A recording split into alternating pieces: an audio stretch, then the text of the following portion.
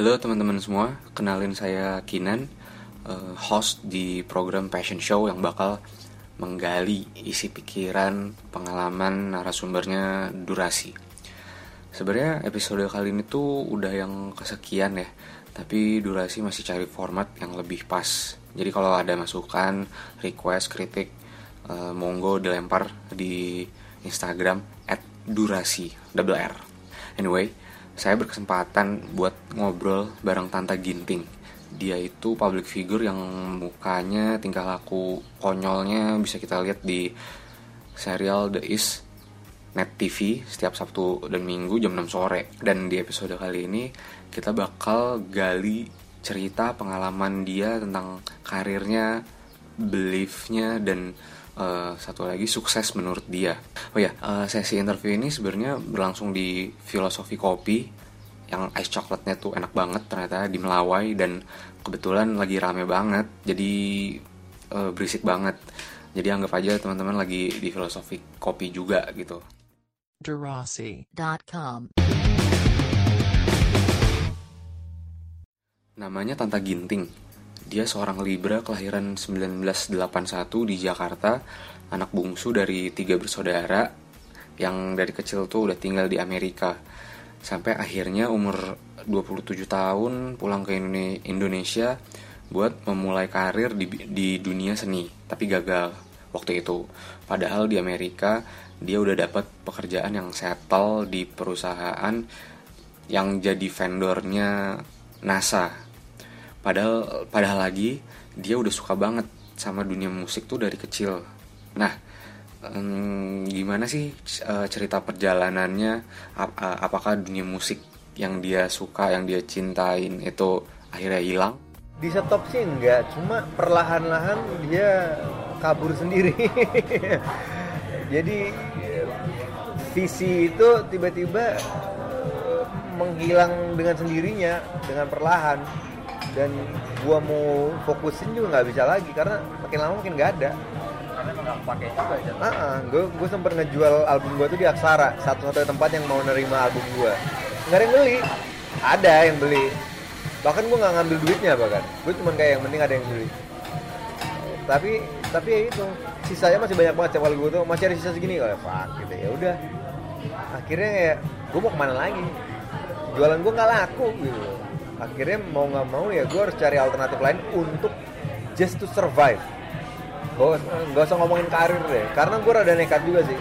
Waktu gue pulang 2008 memulai karir dari nol itu di saat gue umur 27 tahun, which is udah tua men gitu.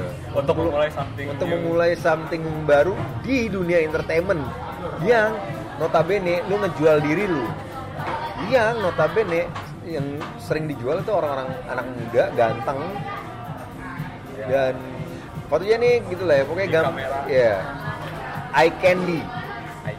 Gua nggak sama sekali. Gua what you would say 180 derajat dari definisi yang menjual. Tapi dia nggak berhenti walaupun musiknya nggak laku. Jadi ceritanya dia itu percaya kalau kita tuh ngobrol sama alam semesta. Dan menurut Tanta, most of us, kalau doa itu cuman sekedar meminta tanpa niat untuk mendekatkan diri, punya relationship gitu. Itu perspektif sekaligus reminder ya, yang bagus saya rasa buat kita yang emang percaya. Dan yang dia sebut sebagai semesta ini tuh tahu yang terbaik buat kita, beyond our knowledge, kemauan, cita-cita, harapan, visi, bahkan rencana dan lain-lain. Nah, tapi gimana sih sebenarnya isi pikiran dia tuh? Apa sih yang dia percaya? Sebenarnya I'm a big believer I'm a religious person, but to me religion is bullshit in a way. Nah, menurut gue kita itu constantly talking to the universe, constantly ngobrol sama semesta. Di saat kita doa, kita nggak doa sama hal yang kita nggak tahu. Ya, kalau kita doa, kita tuh ngobrol sama semesta. Dan semesta itu mendengerin. in my spiritual belief. Cuma kebanyakan dari kita doa itu cuma doa, cuma menyebutkan apa yang kita mau tanpa ingin mengenal kita doanya ke siapa. Jadi di saat kita dijawab doanya, kita nggak tahu itu suara siapa. Itu yang gue selalu bilang sama orang, kayak gini deh, seorang ayah, seorang ibu bisa mengenal tangisan anaknya di antara kerumunan tangisan orang. Cara manggil, "Pah." Itu aja lu tahu. Ini anak gua batuk bokap gua aja gua tahu. Bokap gua tuh. Kalau kayak orang bisa siapa aja batuk kayak gitu, tapi enggak lu tahu. Dari mana? Because you listen. Karena lu mengerti dan karena lu ada relationship sama orang itu. Nah itu yang gue selalu bilang sama setiap gue ngasih speech gitu segala macam. Lu harus kuatin diri lu sama semesta, karena semesta mengerti semuanya. Dia tahu seluk-beluk dunia ini, seluk-beluk hidup lu, seluk-beluk karir setiap orang. Dia tahu kemana lu bagusnya berjalan, arahnya kemana dia tahu. Nah, you better listen to semesta. Nah, makanya gue bilang dengerin aja, karena apa yang gue lakukan di saat gue udah nggak tahu lagi mau ngapain, itu ngedengerin semesta. Yang banyak orang kayak semesta apa sih? Ikutin aja. Itu ada sesuatu yang akhirnya kalau lu udah punya relationship, lu ngerti. Ini perkataan semesta.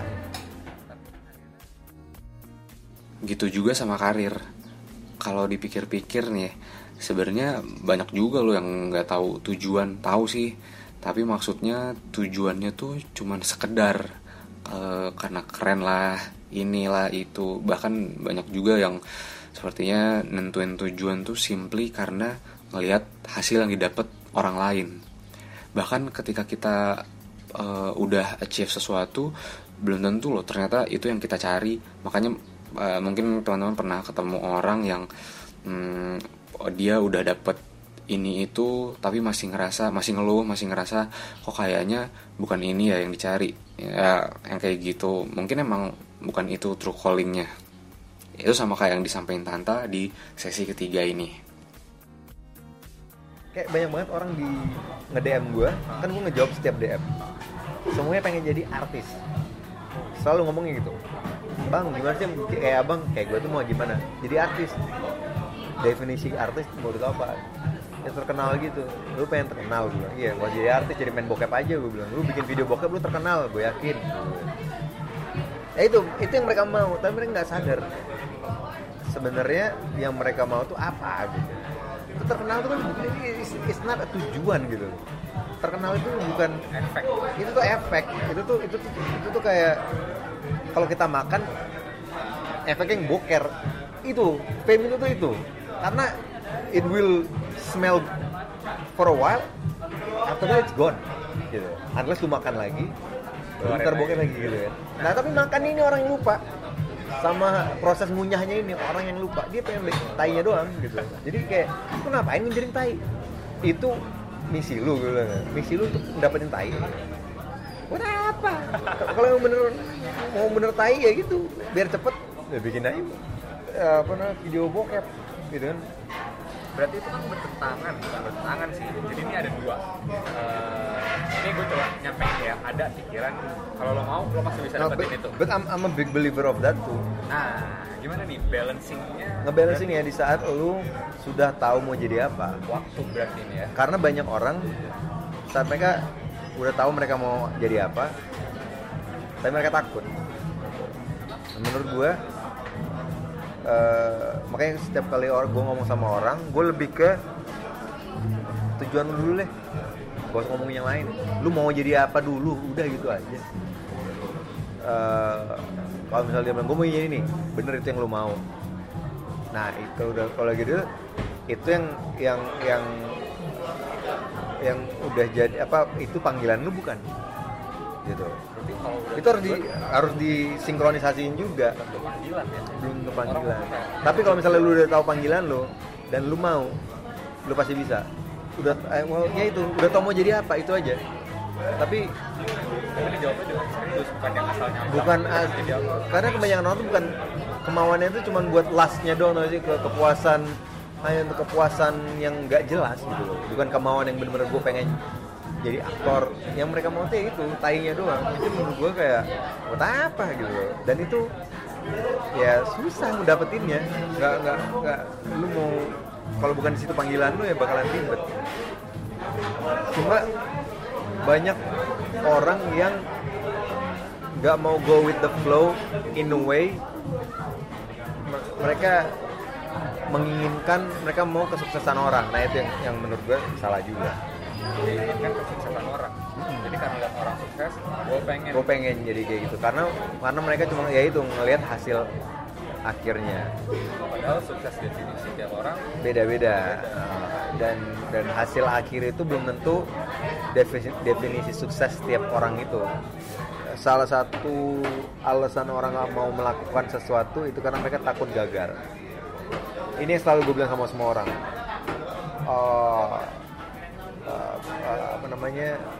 Resep ingredients untuk bikin martabak itu tepung. Tanpa tepung lu nggak akan bisa bikin martabak. Udah, titik. Ingredientsnya sukses itu failure. You cannot succeed unless you fail. Jadi ngapain lu takut? Jadi apapun yang mau lu lakukan, ya udah jalanin aja. Kalau emang lu failure, ya emang itu salah satu menunya, ingredientsnya. Emang kayak gitu. sukses, no failure, no sukses. Exactly. Jadi nggak usah dipikirin. Orang kalau gagal gimana? Apa yang dipikirin? Udah pasti gagal. Ya udah pasti gagal. Jadi ngapain dipertanyakan? Ya lu lakukan lagi. Intinya nothing is impossible.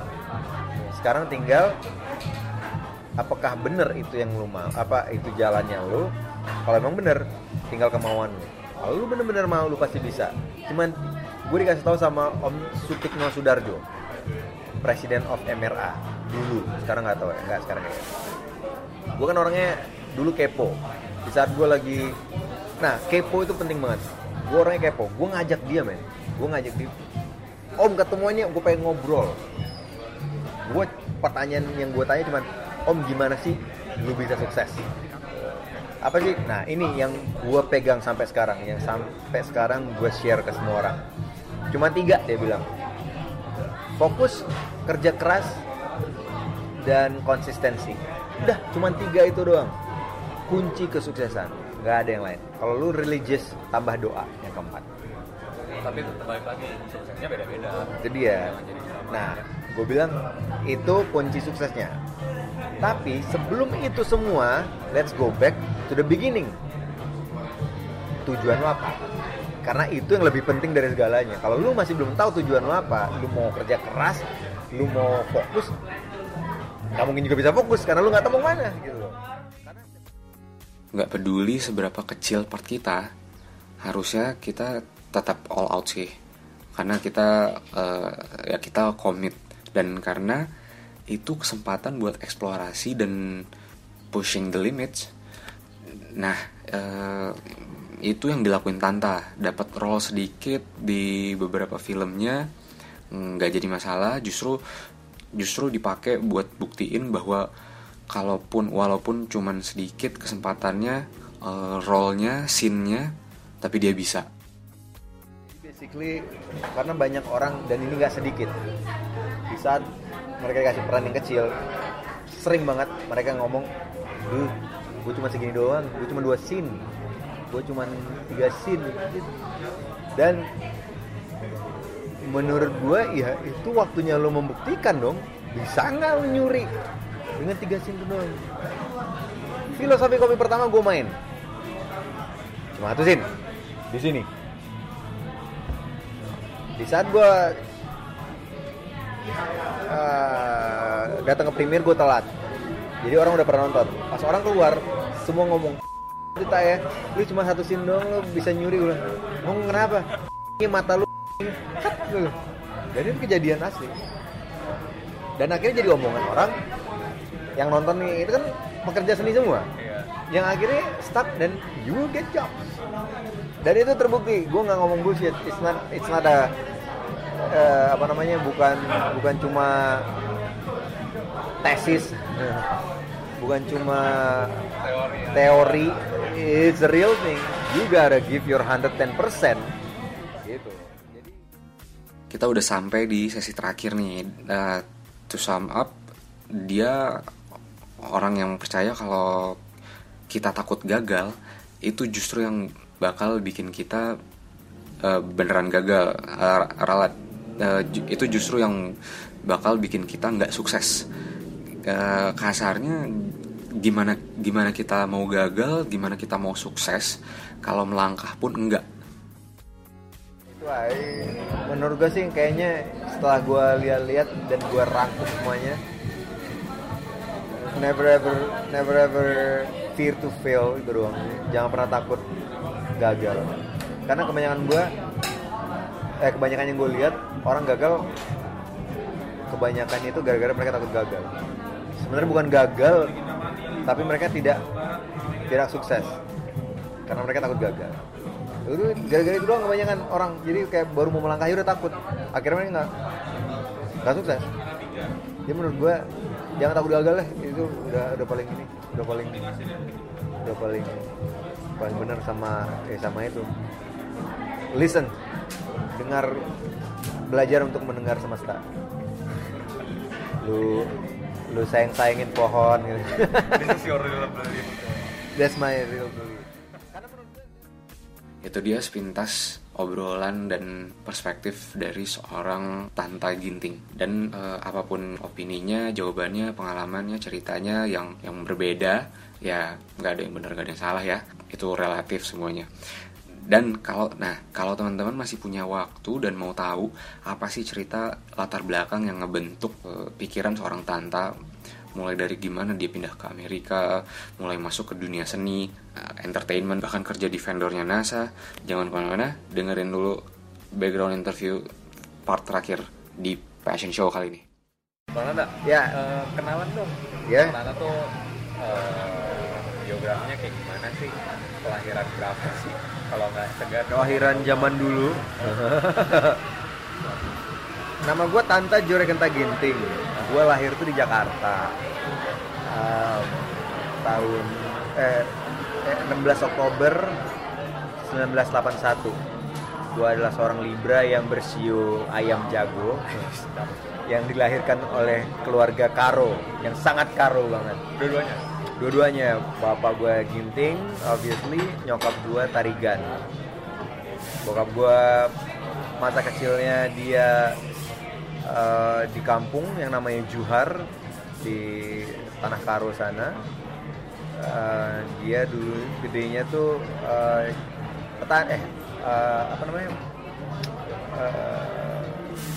yang jagain sapi. Apa namanya? Ya, orang Iya itulah. peternakan deh. Iya gitu lah. Peternakan. Sampai akhirnya dia SD dia ke Medan, SMP dia ke Bandung, sampai akhirnya dia bekerja keras sampai mendapatkan pekerjaan di Pupuk Sriwijaya dengan posisi yang sangat penting sebagai kepala keuangan. Dan dia kehidupannya dari awal tuh selalu fokusnya di sesuatu yang aman, yang steady, selayaknya orang-orang yang bekerja di kantoran lah, korporat yang apalagi dia waktu itu kayak pegawai negeri lah. Jadi mentalitasnya lu sekolah, lu lulus dengan nilai baik, lu kerja dan perlahan-lahan lu naik pangkat. Itu mentalitasnya dia. Dia bekerja di perusahaan Pupuk Sriwijaya itu udah lama banget. Jadi sebagai kepala keuangan. Nah, membuat dia akhirnya lumayan berpikir itu perubahan di saat banyak orang yang kotor di perusahaannya. Karena dia kan orang keuangan, kepala keuangan, semua duit keluar itu tantangan dia. Jadi lu bayangin seberapa banyak orang yang ngajak dia korupsi gitu. Tapi dia nggak mau, sampai pokoknya pengeluaran pensil pun dihitung. Ada berapa karyawan, satu karyawan butuh berapa pensil, berapa bolpen, itu yang dana yang dia keluarkan, hanya segitu, nggak ada lebih untuk dicatut sama sekali. Tapi gara-gara itu banyak orang yang mengikut dia, karena banyak orang yang mau mengambil posisi itu supaya dia bisa ngajak dan kong kali kok dan berkorupsi bersama gitu kan.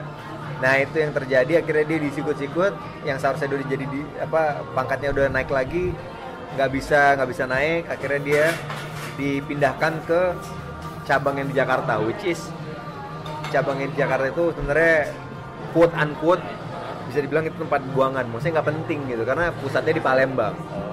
Jadi gue tuh waktu lahir Jakarta umur 1 tahun kita udah pindah ke Palembang untuk bokap gue karena pangkatnya udah lumayan tinggi. Nah di situ tuh kayaknya dia mulai berpikir tentang dia punya experience yang nggak enak di korporat gitu lah. Nah akhirnya gue tapi tetap dididik waktu kecil itu untuk sebagai orang yang aman-aman aja deh. Udah sekolah yang benar, nilai bagus, kerja gitu. Dia masih ada mentalitas itu, tapi in the back of his mind he has that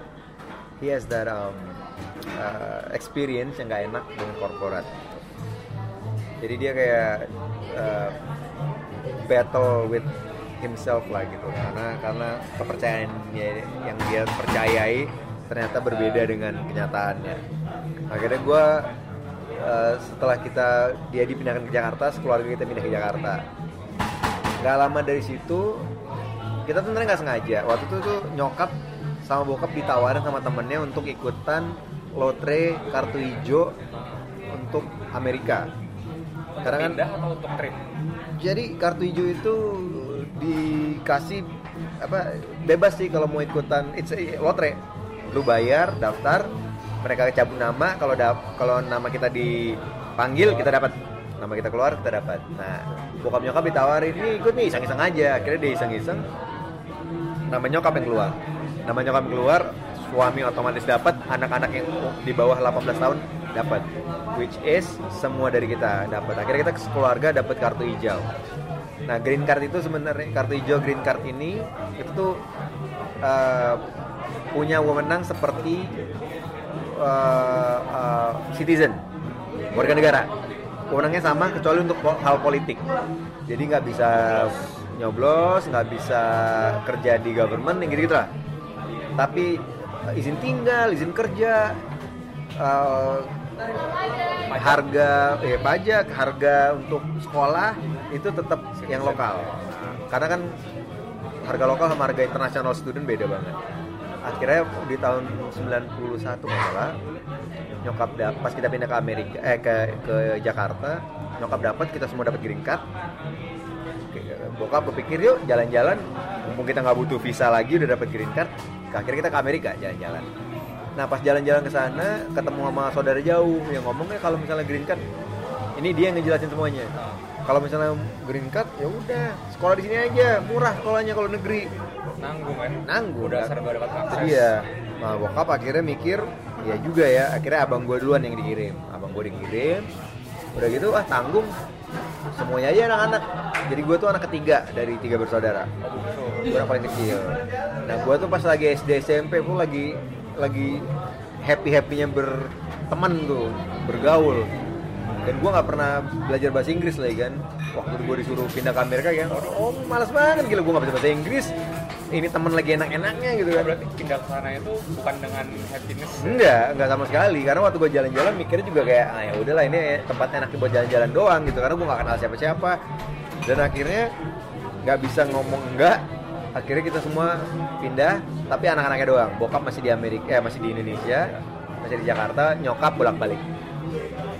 Ya udah, akhirnya gua yang dari kecil kayaknya emang darah seninya tuh tinggi. Gua sering bermusik, gua sering berkarya, bikin drama sendiri. Gue sempet waktu kecil tuh dikasih kamera, jadi gue bikin kayak short movie gitu. Ini yang gue lagi pengen cari nih, short movie yang waktu dulu gue bikin tuh gue pengen lihat lagi gitu kan. Nah itu tuh gue udah pernah bikin gitu, kayak ngilang-ngilang, action, panah, pisau kita lempar surut gitu tuh gue udah bikin waktu gue masih umur iya, udah belajar kayak gitu. Jadi emang kayaknya dari dulu tuh emang gue suka sama seni. Sampai akhirnya musik juga gara-gara di rumah tuh dulu selalu banyak ada orang yang dari Medan datang untuk sekolah either di Palembang atau di Jakarta, dan mereka nebeng sama kita. Mereka punya gitar, mereka suka main, akhirnya gue suka pelajari. Akhirnya gue kayaknya emang jatuh cinta sama seni itu dari segala bidang, dari film, dari acting, musik. Yang akhirnya gue pengen banget itu tapi selalu dimatiin dari kecil tuh, dari gue di Palembang mau sekolah mau les gitar, jauh nggak ada di komplek, karena dulu Palembang beda di tahun 80-an. Palembang masih kosong, masih serem karena banyak begal yang sesungguhnya kan emang dari situ. Dan kita tinggalnya tuh di komplek. Kita tinggalnya di komplek, which is itu udah kayak fortress. Ditutup dengan tembok yang tinggi dan setiap pojoknya ada keamanan. Kalau kita keluar itu ya harus sama keluarga naik mobil. ditembak. Enggak tembak. Cuma kalau misalnya kita sendirian itu bisa diculik untuk jadi ransom dan segala macam. Jadi di komplek nggak ada les gitar, nggak ada les musik. Harus keluar. Sedangkan kalau keluar nggak dibolehin. Jadi nggak bisa. Untungnya tetangga les gitar di luar. Akhirnya gue bareng. Oh, jadi ada teman. Ada temen. Tapi dia ternyata dia nggak suka, dia quit. Gue mau nggak mau harus quit juga akhirnya. Akhirnya gue belajar sendiri. Terus setahun sekali kita tuh waktu gue masih di Palembang ke Jakarta ke rumah saudara yang punya drum. Gue mulai main drum. Dan itu pun setahun sekali baru main. Udah gitu nggak ada lagi dukungan dari siapapun untuk gue bermusik. Akhirnya gue cuma sendiri sampai Jakarta juga, sampai ke Amerika. Akhirnya kita pindah sekeluarga. Gue di gereja, mau nggak mau gue di push untuk belajar drum karena waktu itu gereja nggak punya drummer. Akhirnya gue dilesin. Wah, happy banget, akhirnya gue les drum Di sana nih ya. Tapi waktu itu terus gerejanya lagi nggak ada duit, akhirnya gue disuruh quit. Jadi kayak sedih banget deh, pokoknya gue nggak pernah menjalani apa yang gue inginkan. Akhirnya gue belajar sendiri, dan itu yang akhirnya gue main drum, main gitar jual sendiri, main piano. Nah, main piano beda lagi. Gue di sekolah gue nggak bisa bahasa Inggris, jadi mungkin introvert gue berawal di situ tuh. Jadi setiap kali break gue selalu sembunyi di ruang musik karena di situ jarang orang. Jadi gue ke situ karena nggak ada yang bisa, gue nggak bisa ngomong, gue nggak bisa bahasa Inggris. Better sendirian deh. Sendirian ya. Nah di situ ada piano kan, di situ gue mulai. Akhirnya di situ gue mulai belajar piano. Dari situ mulai grew up menjadi seniman tuh. Nah pas gue udah lulus SMA, gue mau ke sekolah seni. Tapi kembali ke bokap yang punya pendirian kayak seni itu apaan sih? Udah lu kerja aja. Nah waktu itu gue berpikir ini nggak ada. Gue berpikir nih semua musik udah mulai elektronik, gitu kan? Gitar elektrik, ampli. Jadi gue pikir kayaknya gue ngambil electrical engineer supaya ntar kalau gue lulus gue bisa kerja di bidang musik gitu. Di perusahaan musik lah, di perusahaan gitar, apalah pokoknya gue belajar. Demi berhubungan dengan musik gitu. Akhirnya gue dibiarkan ngambil sekolah itu. Pas sudah lulus dengan nilai pas-pasan, bokap ngebiarin, udah terserah mau sekolah musik lagi terserah. Yang penting lu udah punya degree. Cuma gue kepikiran, gue udah ngabisin 4 tahun buat ngapain degree, sayang banget nih kalau nggak gue pakai gitu kan. Akhirnya gue mulai nyebar resume. Pertama dapat di Northrop Grumman Space Technology. Nah, sebenarnya bukan NASA, cuma si Northrop Grumman ini kontraktornya NASA. Jadi barang-barang yang gue bikin untuk NASA itu kebanyakan microelektronik untuk teknologi luar angkasa, which is ya NASA ini kita. Jadi gue di situ gue kerja di clean room, di lab yang pakai jubah super steril lah pokoknya. Gue bosan banget itu. Oh ya shit. Karena gitu doang. Gitu doang. Kalau kerjaan gue tuh mahal banget lagi. I'm not enjoying this. Nah, gue pengen cari yang road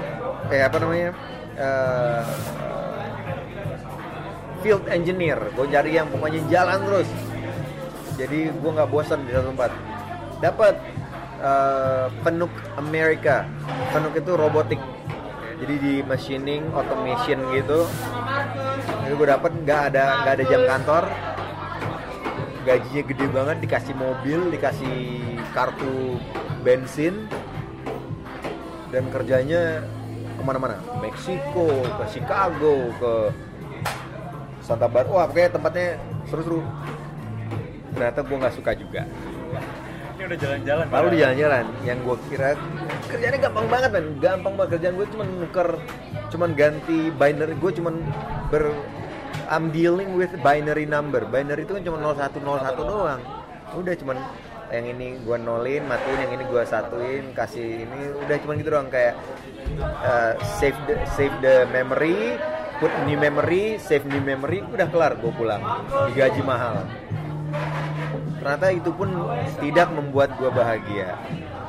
Dan selama gue jadi engineer, gue selalu malamnya ngeband untuk pelepasan lah, untuk hiburan lah. Iya, untuk menghibur diri hasrat sendiri gitu, memenuhi hasrat di dunia seni. Akhirnya gue ngeband, ternyata band gue lumayan sukses lah. Respon dari orang-orang yang dengerin tuh bagus semua, termasuk musisi-musisi Indonesia yang lagi ke Amerika. Jadi misalnya kayak waktu itu Slang pernah tur di Amerika, kita tur bareng. Gigi pernah ke Amerika jadi opening act gitu. Jadi opening act. Nah, mereka lah racun-racun awal-awalnya gue yang berpikir untuk pindah ke Indonesia. Karena mereka selalu bilang, "Gila, musik lu keren, man. Lu jualan di Indonesia deh. Ini pasti ngejual banget." Terus Gigi ngomong gitu, Slang ngomong kayak, "Udah lu balik aja, ntar kita yang bantuin." gitu. Nah, gue pindah di tahun 94. Pertama kali gue pulang ke Indonesia itu 2004. Jadi gue sempat 10 tahun gak pulang. Karena waktu kita 94 itu rencananya kan kita cuma sekolah doang. Kita sekolah doang 4 tahun kelar pulang. Tapi 4 tahun setelah kita kelar sekolah itu 98. Di Indonesia lagi rusuh. Yang di Indonesia pun ngomong, "Udah lu sekolah di sana, stay di sana, lu di sini lagi nggak bener nih." gitu. Akhirnya kita nggak 98 nggak pulang, 99 nggak pulang, kita mulai kuliah di sana, kerja di sana, lambat laun kehidupan mulai di sana. Akhirnya yang temen yang di Indonesia gue udah lost contact, di sana udah ada teman-teman baru yang bahkan abang gue mulai menikah dan segala macam. Akhirnya kita ya udah kehidupan di sana. Sampai 2004 gue dapet tawaran dari satu gereja untuk ikutan missionary trip ke Indonesia. Nah itu gue pertama kali pulang akhirnya ke situ. Di situ gue ngeliat Indonesia kayak wow, Indonesia kok seru nih, beda banget dengan yang waktu gue tinggalin gitu. Kita lagi ngebangun-bangun kan. Akhirnya gue mulai tertarik nih sama Indonesia. Tahun depannya gue balik lagi jalan-jalan. Masih liburan tapi 2005 gue liburan. 2006 ketemu sama Gigi di Indonesia, diajak ke studionya, terus gue ke pot-pot, diajak ngongkrong sama anak-anak Slang. Gue kayak wah ini kayak bisa nih. Oke, akhirnya semuanya ngomong, lu kalau pulang harus ada sesuatu, jangan tangan kosong. Akhirnya gue dengan duit gue sendiri gue rekaman dengan yang bagus rekamannya di Amerika. Oh, masih di sana nih. Jadi akhirnya gue sama band gue bikin album For Wall itu 2007. Gue nggak pulang, gue nyelesain album. 2008 gue bertekad untuk memulai karir baru di Indonesia sebagai seniman. Awalnya musik For Wall ini yang awalnya gue mau ngebawa si band ini karena pas band membernya baru kelar sekolah juga. Itu kan semua yang gue ajak itu di band For Wall tuh anak-anak sekolah, anak-anak Indonesia yang lagi sekolah di Amerika, ada yang lagi sekolah musik lah segala macam. Pas mereka lagi mau pulang juga, udah kelar gitu. Akhirnya gue pikir ya udah kita terusin aja yuk gitu. Tapi ide gue itu dipatahin oleh bokap gue. bokap gue nggak setuju sama sekali. Secara gue di sana hidup udah mapan, udah tinggal nyari istri, selesai hidup. Karena gaji udah gede, udah ada tempat tinggal, ada mobil banyak, udah di sana. Udah semua udah di sana. Keluarga gue pun di sana semua gitu kan. Akhirnya gue nggak apa, pertama nggak bisa, tapi berantem akhirnya, tapi yang ada berantem mulu sama bokap, nyokap yang akhirnya menengahi. Ya udahlah, coba dulu aja pulang, coba dulu kita lihat gimana. Akhirnya gue 2008 pulang dengan tekad untuk bermusik dengan modal album ini. Nah, akhirnya gue pulang di 2008, ternyata musik lagi Melayu. Nggak cocok. Musik gua pop rock alternatif bahasa Inggris pula. Nggak ada masanya sama sekali, nggak ada yang mau dengerin. Gue cuman dimainin di Rolling Stone. Nggak, bahkan di waktu itu di Trax FM di Independent. Udah situ doang maininnya musiknya. Sempat banyak yang suka, tapi nggak bisa dijual kemana-mana. Main di, dan gue nggak bisa main lagu orang, gue nggak, susah ngafal gitu kan. Sempat main pensi lagu sendiri, cuman nggak ada responnya gitu loh. Terakhir itu kita main itu di Java Rockin' Land 2011. Itu yang udah terakhir. Itu yang ngeset kita akhirnya, kayaknya kita udah nggak bisa lagi. Akhirnya kita bubar aja.